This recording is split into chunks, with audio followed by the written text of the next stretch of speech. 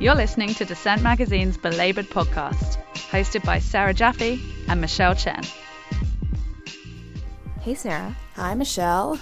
And welcome to Belabored episode 138. We've got a special episode for you, a talk looking at labor history, featuring a new anthology on a global history of the Wobblies, the industrial workers of the world, edited by Peter Cole, David Struthers, and Kenyon Zimmer. And I was in conversation with Peter Cole about the book and the history of the Wobblies and what we can learn from them today at the Cornell Worker Institute. So we're going to start with that.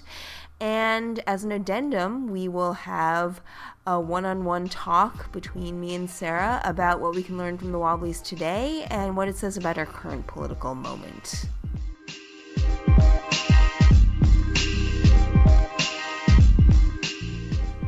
100 years ago, the world of labor was a pretty rough place. Powerful monopolies ran empires of steel, maritime shipping, railroads and mines, and workers toiled under dreadful conditions without unions and virtually no standards on wages or working conditions.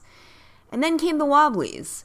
At the dawn of the 20th century, the Wobblies, or industrial workers of the world, campaigned for a unified working class movement across borders, race, and nationality.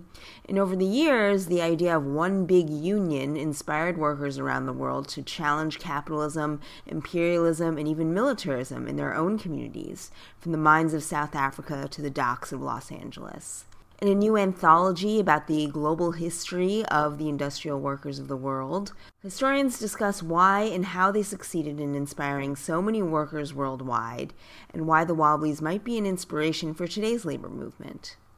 In conversation with the editor of the volume, labor historian Peter Cole, at the Cornell Worker Institute, I asked about how the Wobblies' message was able to go viral, so to speak, back in their day. Why did their syndicalist model of building worker power, which was based on direct action as opposed to negotiating with bosses, why did that model appeal to workers in so many countries and cultures as a framework for workers' liberation? So, the British Empire was the greatest or worst empire of the early 20th century, right? And so white working class people traveled throughout the British Commonwealth and Empire, right? So you had Irish and Scottish and English and Welsh people who ended up in South Africa or Australia or New Zealand, right? And so Wobbly ideas come to New Zealand, a small country with just a few million people, right? In a remote part of our world, right?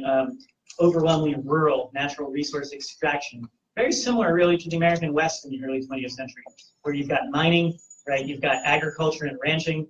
New Zealand sheep, right, which we all know about, right, but really for the wool, not for the meat, right, and so Wobblies end up in New Zealand, right, they start organizing. Well, it's a industrializing, it's not an industrial, right, really, it's sort of both pre-industrial and industrial, like much of the world was in that era, and like some of the world still is, right, and so they start organizing.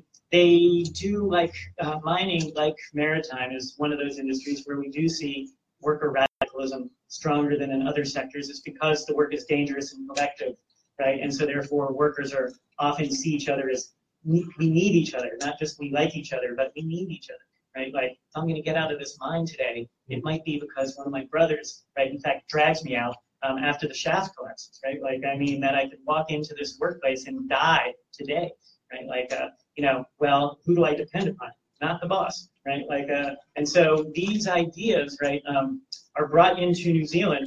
And what do Wobblies in New Zealand start to do? Well, actually, not all workers in New Zealand are of British descent, right? Some, in fact, are the native peoples, Maori, right? And although many British imports to New Zealand were often treated the Maori as not unlike here in the United States, as sort of an indigenous group that is sort of outcast and mistreated and persecuted, their land taken, etc. Some Maoris worked in industry, right? While we started to try to organize them. Not easy to do, because there are huge cultural suspicion on both sides, probably, right? But nevertheless, some white New Zealanders, right, learn Maori, right, and try to convince Maoris to join the one big union, right? An incredible example, right, of how Wobblies try to be anti-racist it is in their self-interest, right? Because you need these workers too. They're part of these industries, right? But it's also beyond what most other workers who weren't Maori were willing or imagined to do. Right? And so, for a small period of time, often Wobblies were episodic in their activism, organized actually a bit longer in New Zealand, but also there's examples of for a year or so where the IWW paper is publishing in both English and Maori, which is amazing, right? And the back and forth between New Zealand and Australia was also sort of comes up in a number of our chapters. It's actually further than you think between these two islands, but nevertheless, they're close enough that they were going back and forth regularly, right? There was not, to my knowledge, organizing among Aboriginals in Australia, although I also don't know if Aboriginals even were being hired by companies. I would guess not in the early 20th century. Although I could say, just based on this research I've done, that during the anti-apartheid struggle, right, when trying to get South Africa to abandon white minority rule, that both Aborigines in Australia and Maori in New Zealand were part of, in their own countries, anti-apartheid activism, especially in this cultural sports boycott, right, when South African rugby teams were coming to New Zealand and Australia. We also explored how the Wobblies' struggle against global capitalism shaded into the struggles against imperialism in many of the colonial territories that had a Wobbly presence, and how the movement helped strengthen their resistance against empire. In many places in the world in the early 20th century, countries were not free. They were still colonies, right? And so Wobblies occasionally organized in colonial settings, and then the debates often were, which side are you with, anti-colonialist, right? A liberation struggle. But what does the liberation struggle look like? Is it simply to sort of maintain capitalist relations, but in an independent, quote, nation, or is it also a socialist struggle, right? Most obviously in recent times in South Africa, that was one of the big questions still talked about, if only talked about, right? That there's a two-part revolution, right? The national revolution against apartheid, and then a socialist one will come later, right? In Ireland, in the book, talk a lot about James Connolly, an Irish revolutionary and a legend who's killed in 1916 during what was called the Easter Rising, an attempt by some parts of the Irish Republican Army to basically seize the moment during World War I when the British are looking towards the continent in order to, let's go for Irish independence now, right? Bold, ultimately failed in the moment, right? And many of those who rose up were killed by the British Army, right? And state subsequently, including James Connolly. Right. Another Wobbly from Ireland who lived in America that went back to Ireland, Jim Larkin, right, isn't killed actually in the Easter Rising. And Marjorie Murphy's chapter deals a lot with these complicated matters, right, because they're divided amongst themselves too, right? In the case of another chapter by Tariq Khan, we've got South Asians, largely from what now are India and Pakistan, right, still a British colony, right, living in the Pacific Northwest. A small immigrant population in the thousands, not in the hundreds of thousands or millions, but who were organizing in the South Asian diaspora against British colonialism, right? And who were the people, and by the way, Hindus, as they were just called, regardless of religion, were treated like crap, right, across the American continent. But who takes them in? Wobblies, right? So the Wobblies basically organized in a timber industry, and some of those people happen to be South Asians, who therefore become converts to the cause and bring Wobbly ideas into their political struggle, which was a global struggle because there were South Asians around the world, because the British Empire was around the world, right? And we've got leading global figures of the South Asian Gadar movement, right, who are Wobblies, right? Because they found the Wobblies because they were needed to pay the rent, right? Revolutionary is often a part-time job, while you have a full-time job to pay the rent, right? Meanwhile, in Spain, right, in the 1930s, we've got Wobblies who fight with the communists, even though legendary conflicts between these two groups, right? But join the Communist International Brigades because there is no Wobbly brigade to fight against fascism in Spain in 1937.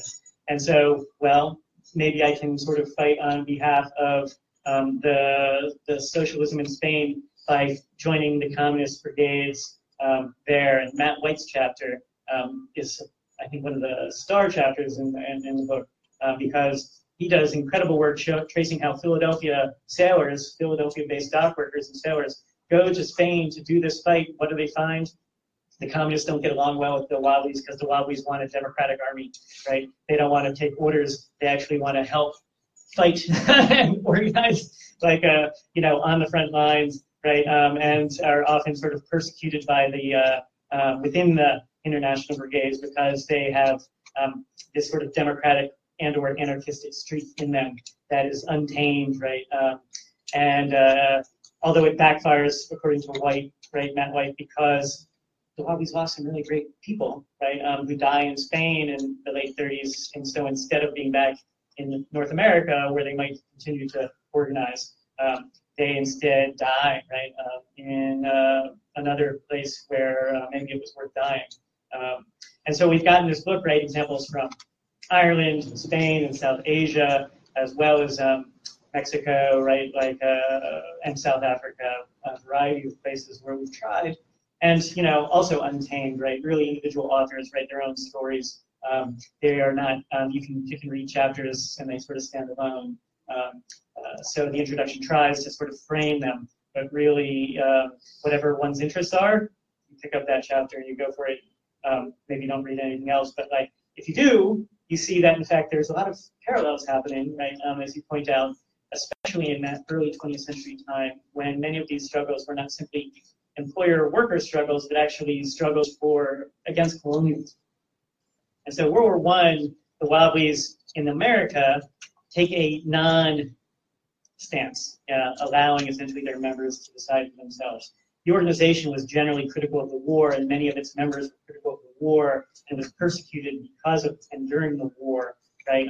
Although the local I study in Philadelphia famously didn't take a stand against the war and was sometimes criticized within the organization before and since for not being more anti-war, right? I understand that critique. But World War II is a bit more clear, the lines are a bit more clear, right? The Wobblies aren't necessarily pacifists.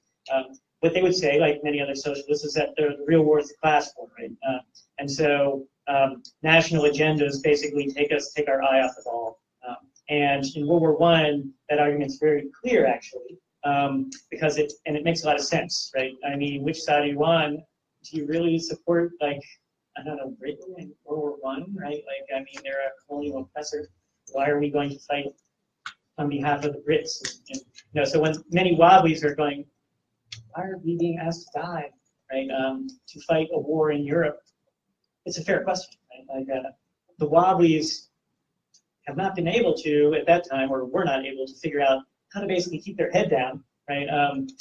Because, of course, the government and employers use the war effectively. And as we know in our times, too, war is often an opportunity to repress radical ideas and radical people.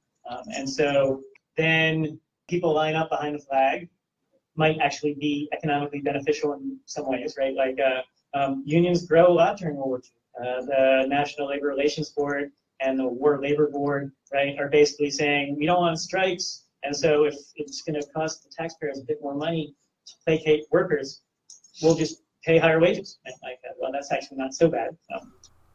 And we can draw many parallels between the Trump era and the world that the Wobblies were organizing in, with huge multinational corporations controlling both the economy and the political system, and extremely weak unions that often fail to inspire political action to address the country's massive wealth inequality.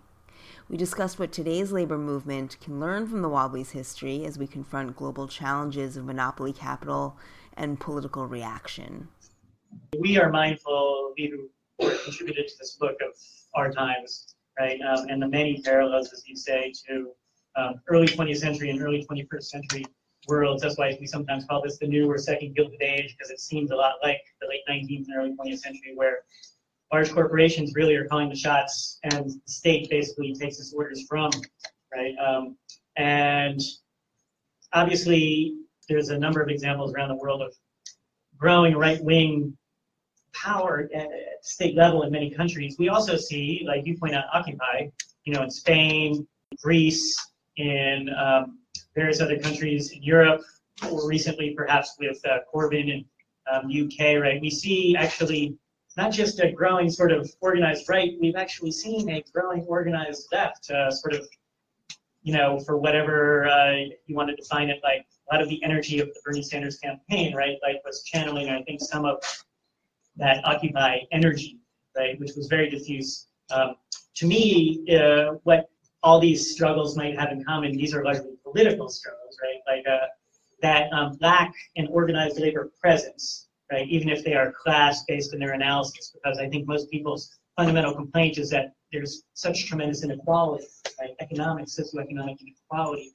yet they quickly then pivot to political solutions, electoral politics, right, like understandably so, because that's one potential avenue of struggle, right, like so to me, going back again to the Bay Area, to me the height of Occupy is when the Port of Oakland shut down, right, like the best example of how Occupy crosses this social movement invisible line to the labor movement, where they do get perhaps America's most progressive labor union on the bus, right, and say we are going to shut down an important node of global capital for a moment, right, in solidarity with Occupy, right, like, and I think that all the folks in Occupy Oakland and Occupy Bay Area would agree that that was sort of a high watermark, right, like in many other places where Occupy, also very diffuse, organizes, how do you cross that sort of line? Because where am I going to look for allies? Unions are allies, right? Millions of people in unions, right? They are generally sympathetic, right? Like, how do we sort of work as opposed to just see them as the enemy, right? Like, and the answer is, people on both sides, right, have to sort of reach across this sort of burning bridge. And Wobblies perhaps can be that, right? Because many Wobblies are dual carders, right? You will belong to the IWW, but you also might be in a workplace that's not represented by the Wobblies, or might be represented by a mainstream union, right? That's not just the case in the U.S., but actually in Germany, for instance, the German Wobblies I know they're in unions that actually are unions, normal unions, but they're also, Wobblies, right? Like that's the way it works in a number of other countries, right? And so that Wobblies can essentially be this bridge within the labor movement, but then beyond the labor movement, right, might be one way that we think about their possible contribution, right? Because in a number of countries, there have been mass mobilizations on the parts of ordinary people against inequality, like in our times, right? A lot of that is still to be determined, right? Like we really don't know. I mean, whether it's sort of in Quebec, where there's been incredible mass mobilization in the last decade, right? Whether it's in Greece, for whatever has happened at that, whatever the current situation is, or beyond, right? Like in India, right? Where there's like the occasional mass strike that is like the largest strike in the world. And so, I think that the other sort of perhaps point is that, I mean, to me, as important as the United States is to me, having lived here for most of my life, right? This is a global struggle, right? And I actually don't see the United States leading whatever is next. Right?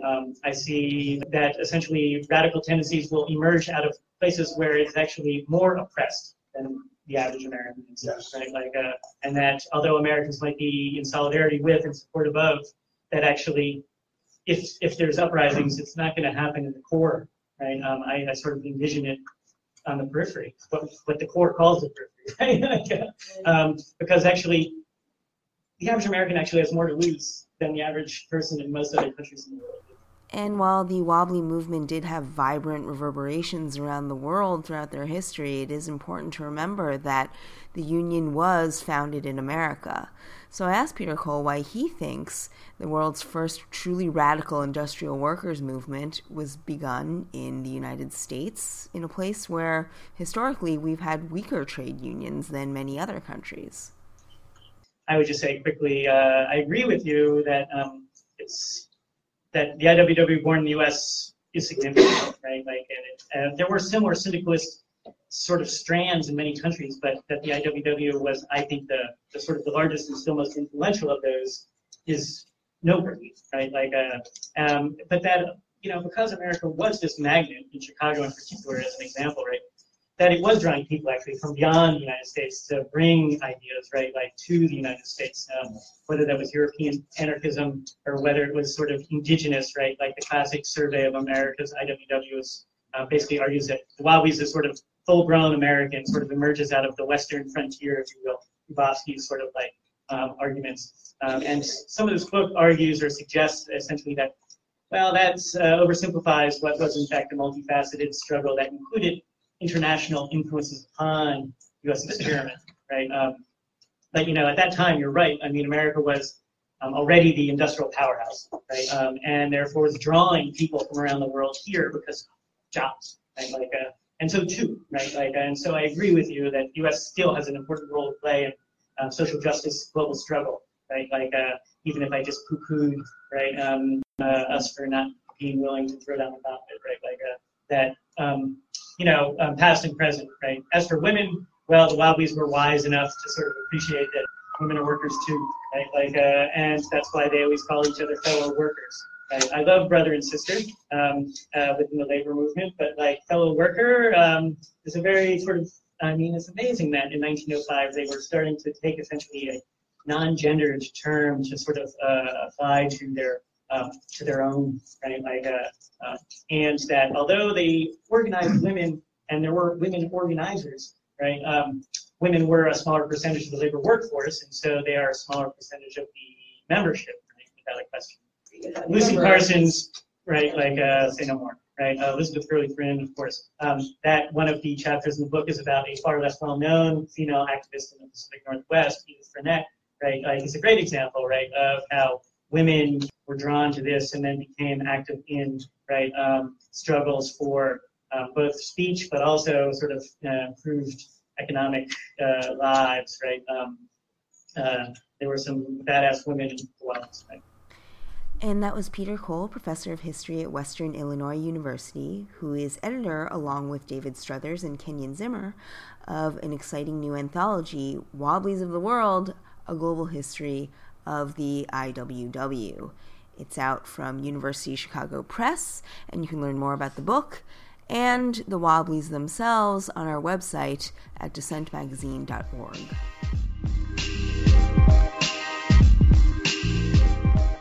You're listening to Dissent Magazine's Belabored Podcast, hosted by Sarah Jaffe and Michelle Chen.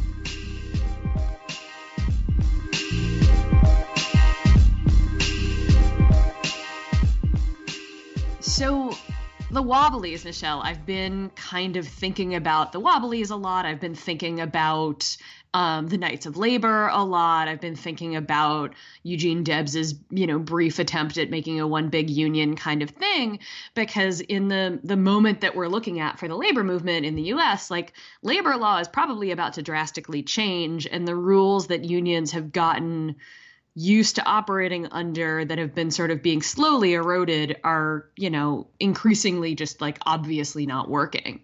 And so it seems like a really important time to be revisiting the Wobblies and revisiting ideas that aren't sort of bargaining shop by shop through collective bargaining agreements, but what unionism can look like in other forms.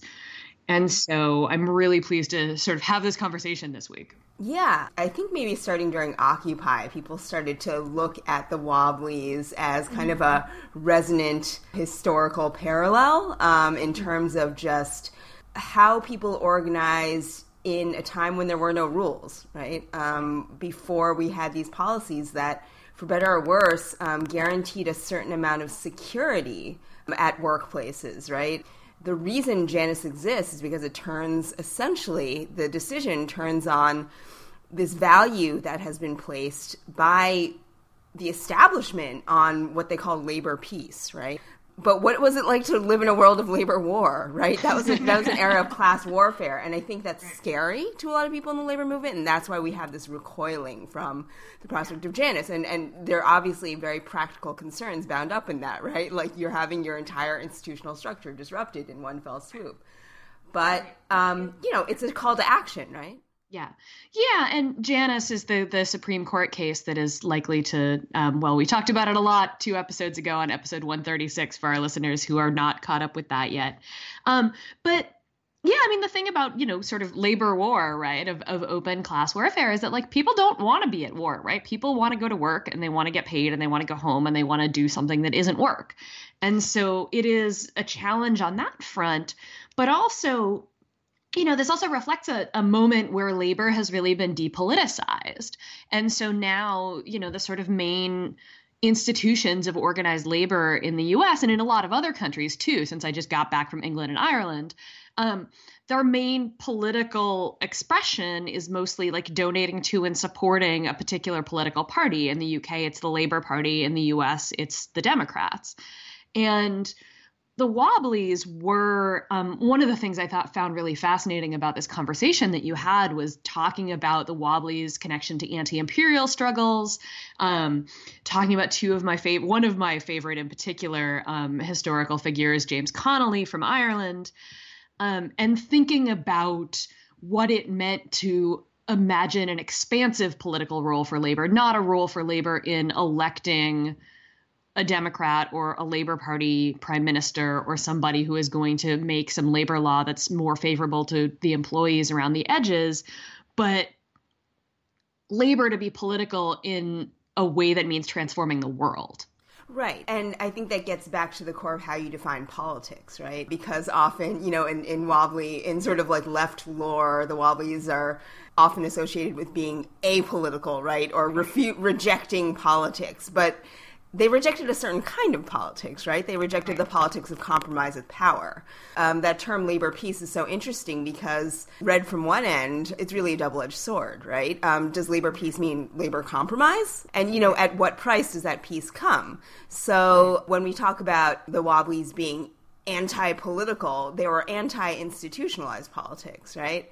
And for what it's worth, I mean, there are parallels that can be drawn between where there's an increasing turn towards the political left in terms of electoral politics in both the U.S. and Britain. But because Britain has always had a more militant trade labor presence within the Labour Party, they were able to turn their compromise with power into something that empowered labor more than it does here. Our unions are characterized by following more or less what establishment Democrats do. Right. And there is a story this week that maybe we'll talk about more in the next episode that Randy Weingarten from the AFT met with Steve Bannon while he was still directly working for Trump.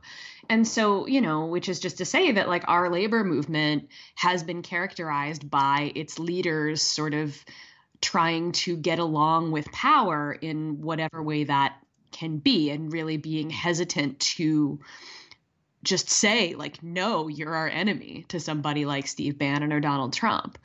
One of the things about the Wobblies, to backtrack, and this does still have to do with Britain and with the political question of class, there was a piece written, and I forget who it was by. I'll see if I can find it so I can put it in the show notes, after the UK election that was talking about what the UK Labour Party could be as a mass party, as like a 1 million member party.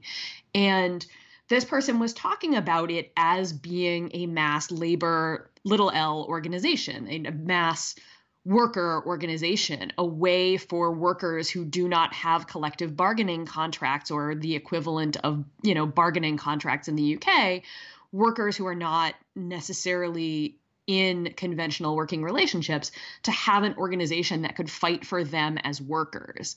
And to think about that, we're looking at a moment where the DSA now has Democratic Socialists of America has over 30,000 members in the U.S.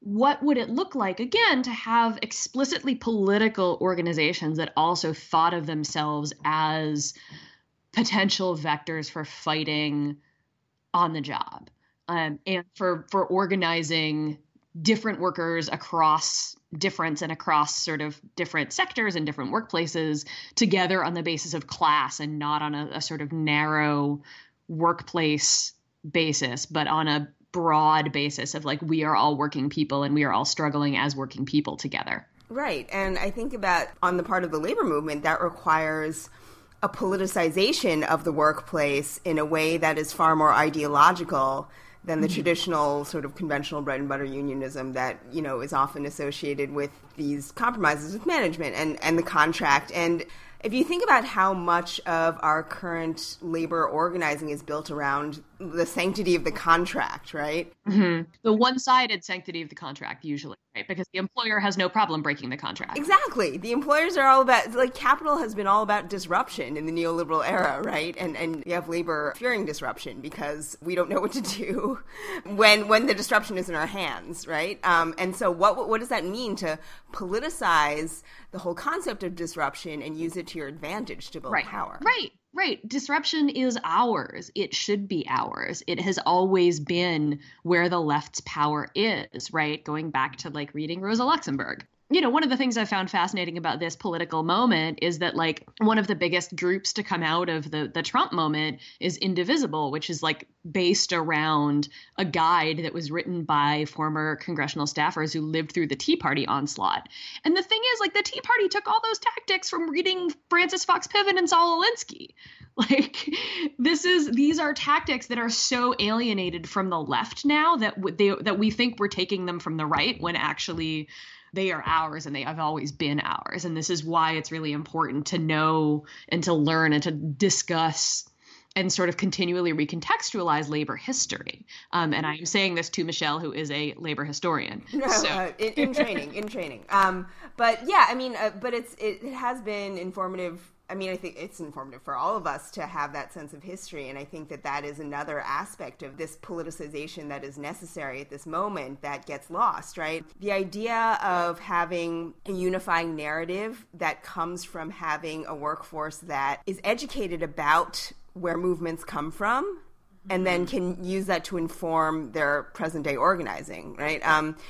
And the Wobblies, I mean, they came around. I mean, it's not coincidental that they were founded in the early 1900s at a time when you had vast movements of people and of mass media, right? They were often organizing in, you know, like blue-collar industries. I mean, these were not super educated people, but there was an intellectual strand within their organizing ethos that really placed a value in workers teaching each other and like learning from what came before and understanding like how to put your own present struggle in context. And I think that's what I think a lot of the left is having to relearn. Like, oh, wait, you mean like, you know, workers were forming cross-class, cross-racial alliances back in, you know, 1905? Or like, you know, in the wake of World War I, like how did that happen? Or like before we had anti-globalization movements, we had anti-imperialist movements that were using the Wobbly franchise in South Asia to revolt against the British Empire, right? So, I mean, like, there are all these parallels where I think what people fear right now is, like, they feel like they're stepping off of a precipice where, like, you know, nothing has been done before in history. And it's like, no, wait, people have been here before, right? So. Yeah, well, and they certainly did get repressed, and they got the hell repressed out of them. And, you know, when it comes to James Connolly, well, he did try to start a revolution in there is no defense for what they did to him. But, you know, he was literally executed for his part in the Easter Rising. But before that, he was, you know, this guy who was organizing, you know, dock workers in Belfast and then was in Troy, New York, just about an hour and a half north of where I live, and was, you know, came here just to be part of founding the Wobblies to go back.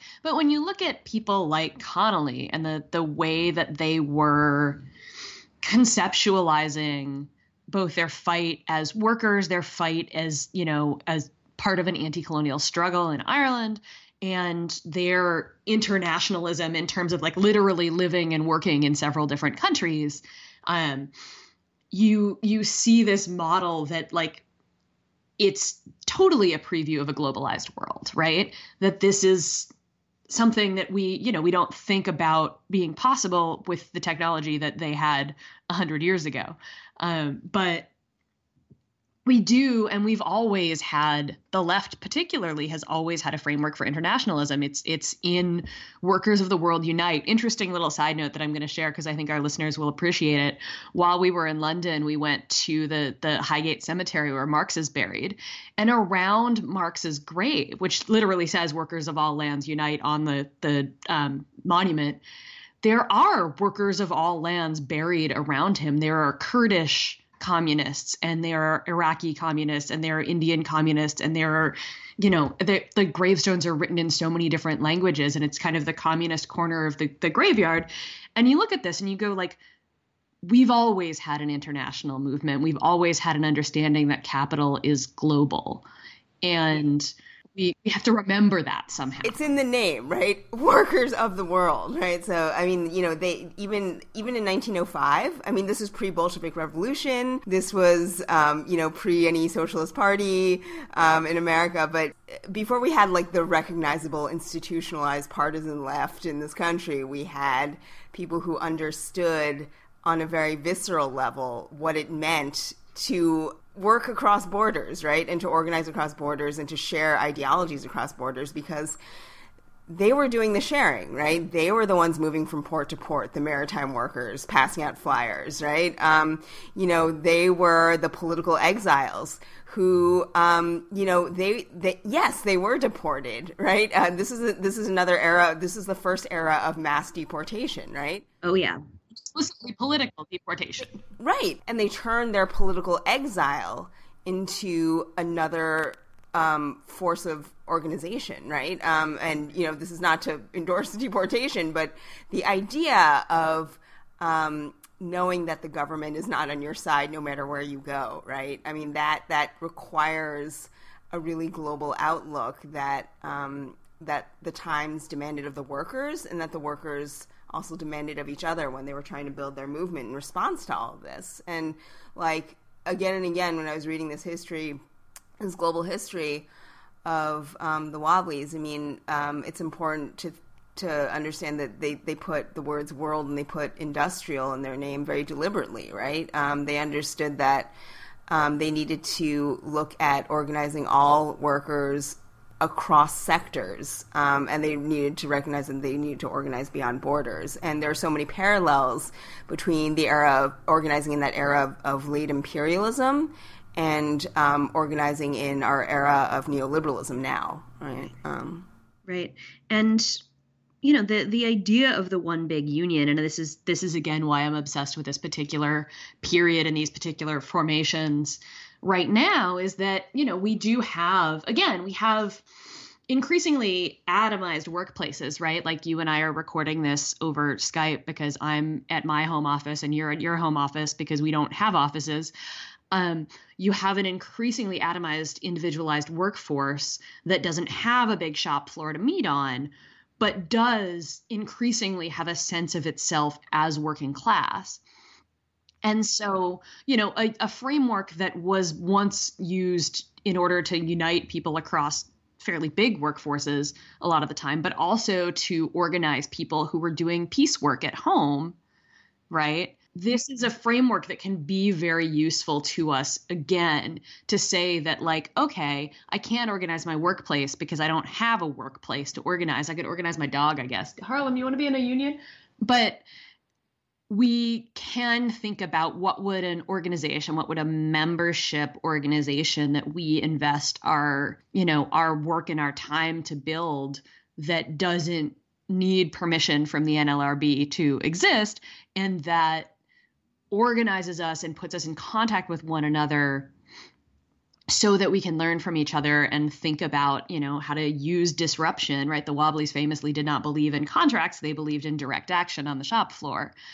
And how do we think about that in a moment like this one, where, again, we have communications tools that they couldn't have dreamed of, right? What would Big Bill Haywood have thought of the internet?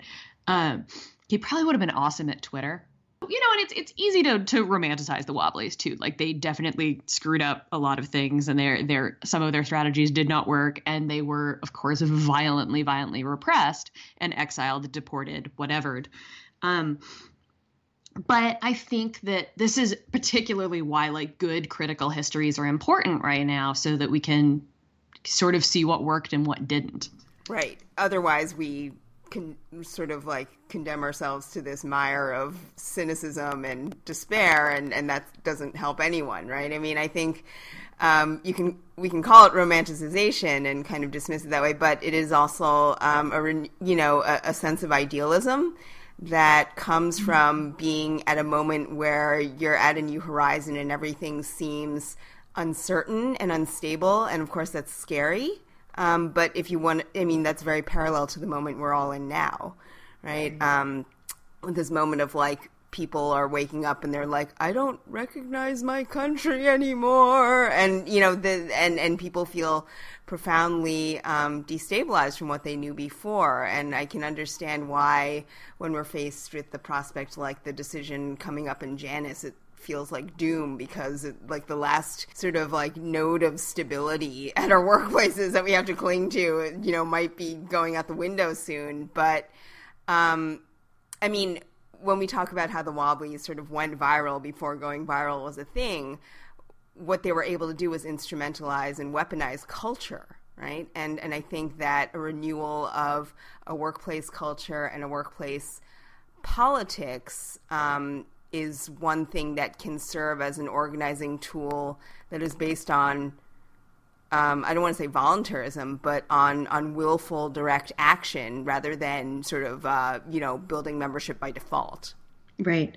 And not only by default, but by sort of, in many cases right now, we're looking at like state action. Like this is what politics has come to for unions, again, is getting, I'm thinking about home care workers, right, is getting the state to agree to call these workers state employees in order for them to have union contracts. And then the Supreme Court has already gone after that. Like these kinds of questions here are strategies that don't rely on necessarily organizing a majority of workers or organizing even that many workers. And I think there's a tension between those two things too that I think is important. Like we are going to be in an era of thinking about minority unions a whole lot because we're not going to probably have, and we haven't had a functioning NLRB for a long time, we should say, but we're going to have to be thinking about minority unionism. And also, again, like I said, thinking of something like the Wobblies. Minority union sort of sounds small, right? If you have a union that is a fraction of the workforce at a particular shop.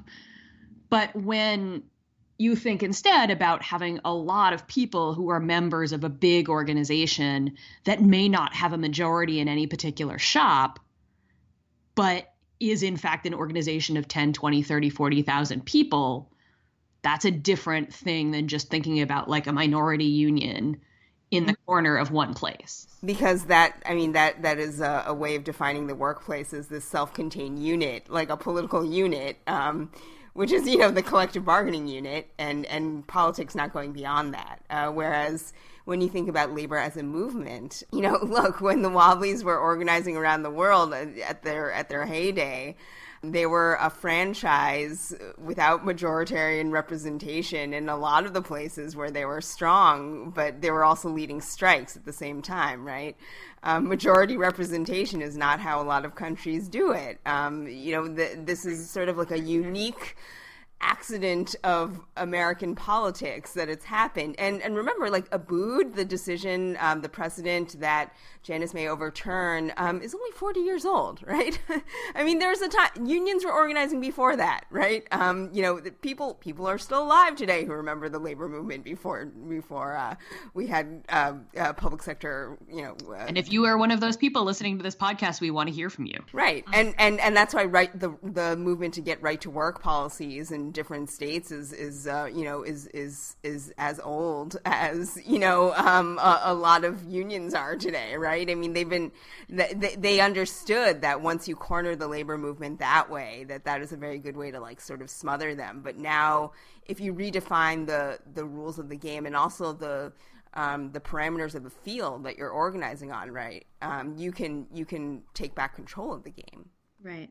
And we've seen sort of attempts at thinking like this, right, with the Walmart workers campaign or the Fight for 15 in ways that neither of them have exactly solved the problem, but they were both attempts to understand the fact that like you weren't going to organize Walmart or McDonald's by going store by store. Right. Or even Acorn, right? You think about that as like a working class organization that isn't workplace based or union based, but it built these partnerships that made it very aligned with, it built on that community labor alliance and that kind of energy that I think, our conversation with Jane McAlevey spoke to that a lot in terms of her studies of like the difference between organizing and mobilizing, right? Right. And the way that, we think about what is a community organization versus what is a labor organization, right? If you think about it, like just the phrase community labor alliance is weird, like workers don't live in communities and that like community members don't work. It's a strange thing. Like most people are workers, and most people in community organizations are workers or working class people who are working in the home, or perhaps unemployed people who are looking for work.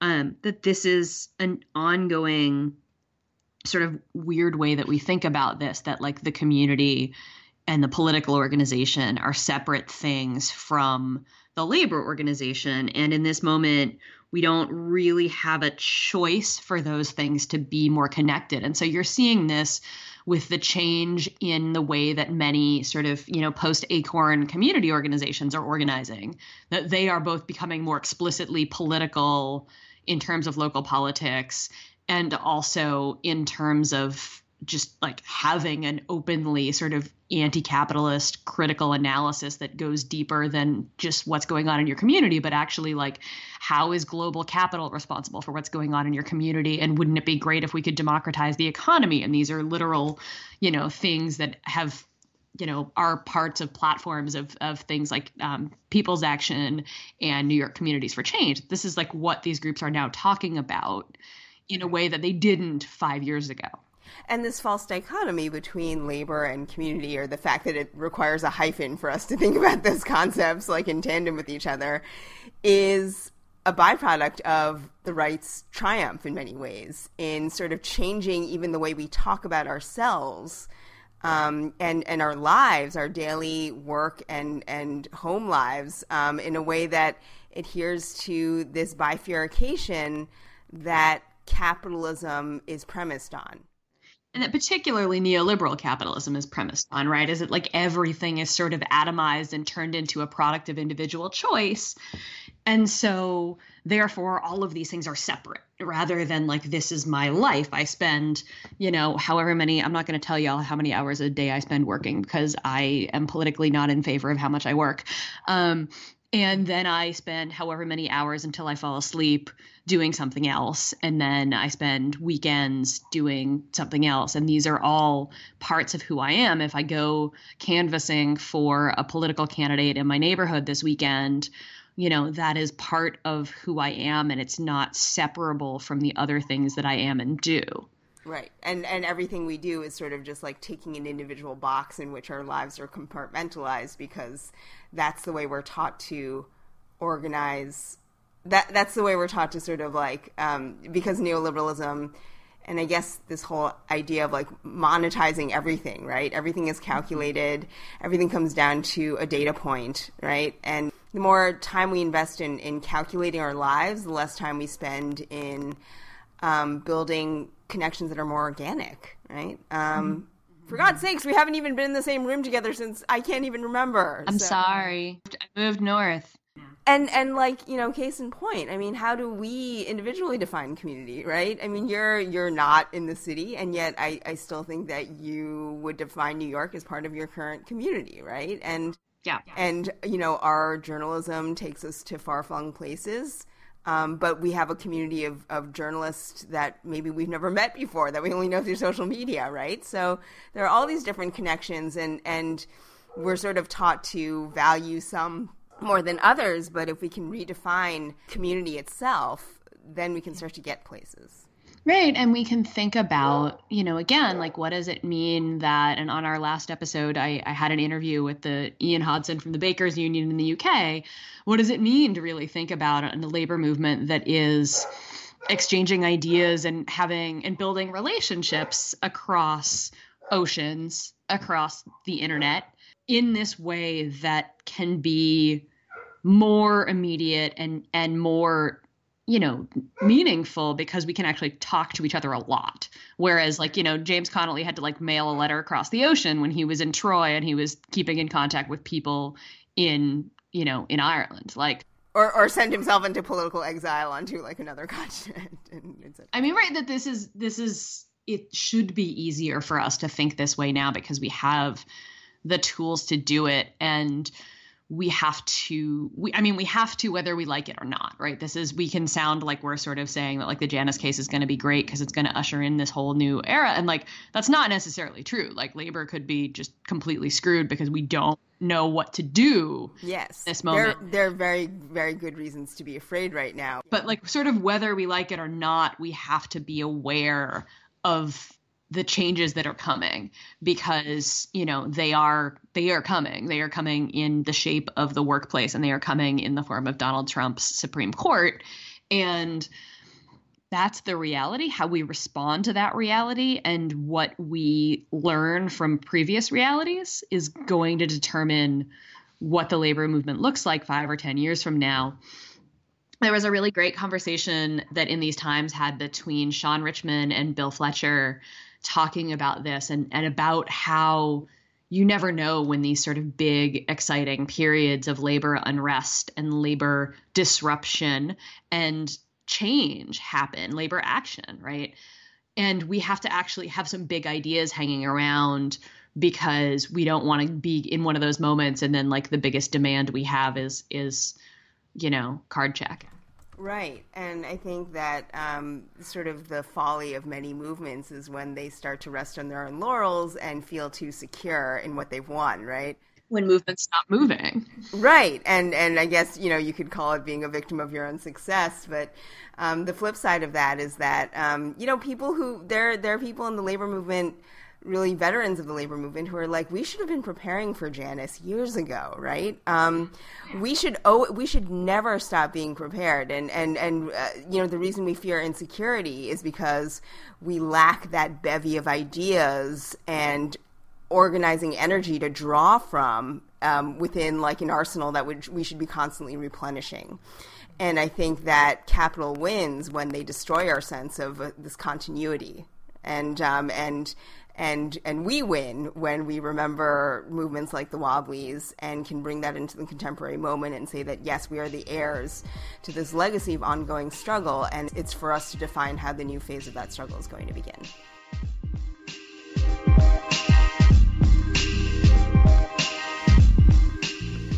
That was, Michelle and I talking to each other about the industrial workers of the world and the new book, Wobblies of the World, A Global History of the IWW, edited by Peter Cole, David Struthers, and Kenyon Zimmer. Our conversation today was recorded in part at a book event Michelle participated in with Peter Cole. We will put a link to the book, the video of that event, and the other things we discussed in this episode up at the Dissent website, dissentmagazine.org. Thank you, as always, to our editor, Natasha Lewis, and to our sustaining members. You can become one of those sustaining members at dissentmagazine.org/belabored-membership. $5 a month gets you a sweet belabored tote bag and bragging rights to all your friends. You can also make one-time donations and subscribe to Dissent there. You can always reach us at belabored@dissentmagazine.org or tweet at us at #belabored. We will be back in 2 weeks to talk about more developments in the labor movement at home and beyond. And in the meantime, keep up the struggle. This life is hard, so hard I must go.